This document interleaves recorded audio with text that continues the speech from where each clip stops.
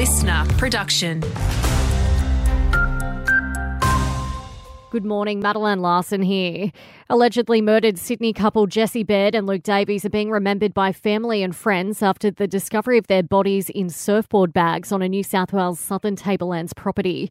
The AFL CEO has paid tribute to Jessie, who was an AFL goal umpire, saying he will be fondly remembered for his vibrant, fun personality and commitment to the next generation of young umpires, while friends of Luke gathered for a vigil at Bronte Beach overnight, laying flowers. Some areas of southeastern Australia will hit the 40s today, adding to already challenging fire conditions. Extreme fire danger warnings are in place for much of South Australia and Victoria, and catastrophic in the Wimmera region. The Weather Bureau's Kate Doyle says a cold front should provide some relief, though. It is expected to reach South Australia in the early hours, reaching the South Australia-Victoria border by around lunchtime today and getting to Melbourne around 8 or 9 o'clock this evening, and then continuing to push through Tasmania and eastern Victoria overnight tonight. A huge win for 11.5 million taxpayers as Labor's reworked Stage 3 tax cuts passed the Senate overnight. Low and middle income earners are set to receive a bigger tax cut from July 1, with those earning under $45,000 a year even getting a tax cut. 84% of Aussies will get a bigger cut than the previous plan.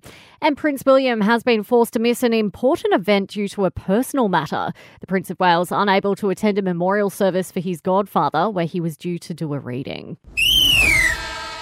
Port Adelaide's Sam Powell-Pepper will earn his fate at the tribunal this morning following last week's high hit on Cromark Keane, with the league pushing for a 4-week suspension.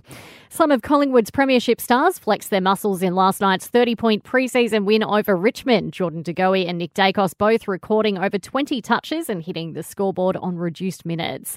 In NRL, the Roosters have surprisingly left off contract star Angus Crichton out of their 17 for their Vegas clash against the Broncos, with Siwa Wong preferred in the back row. No place for veteran Corey Oates at Brisbane either, while South Sydney has named Cody Walker to return from a calf injury against Manly.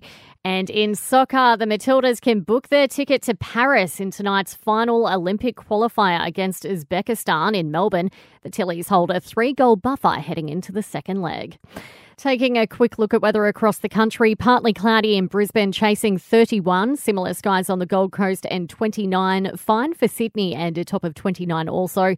A muggy top of 37 degrees for Melbourne before a late cool change and the chance of a storm.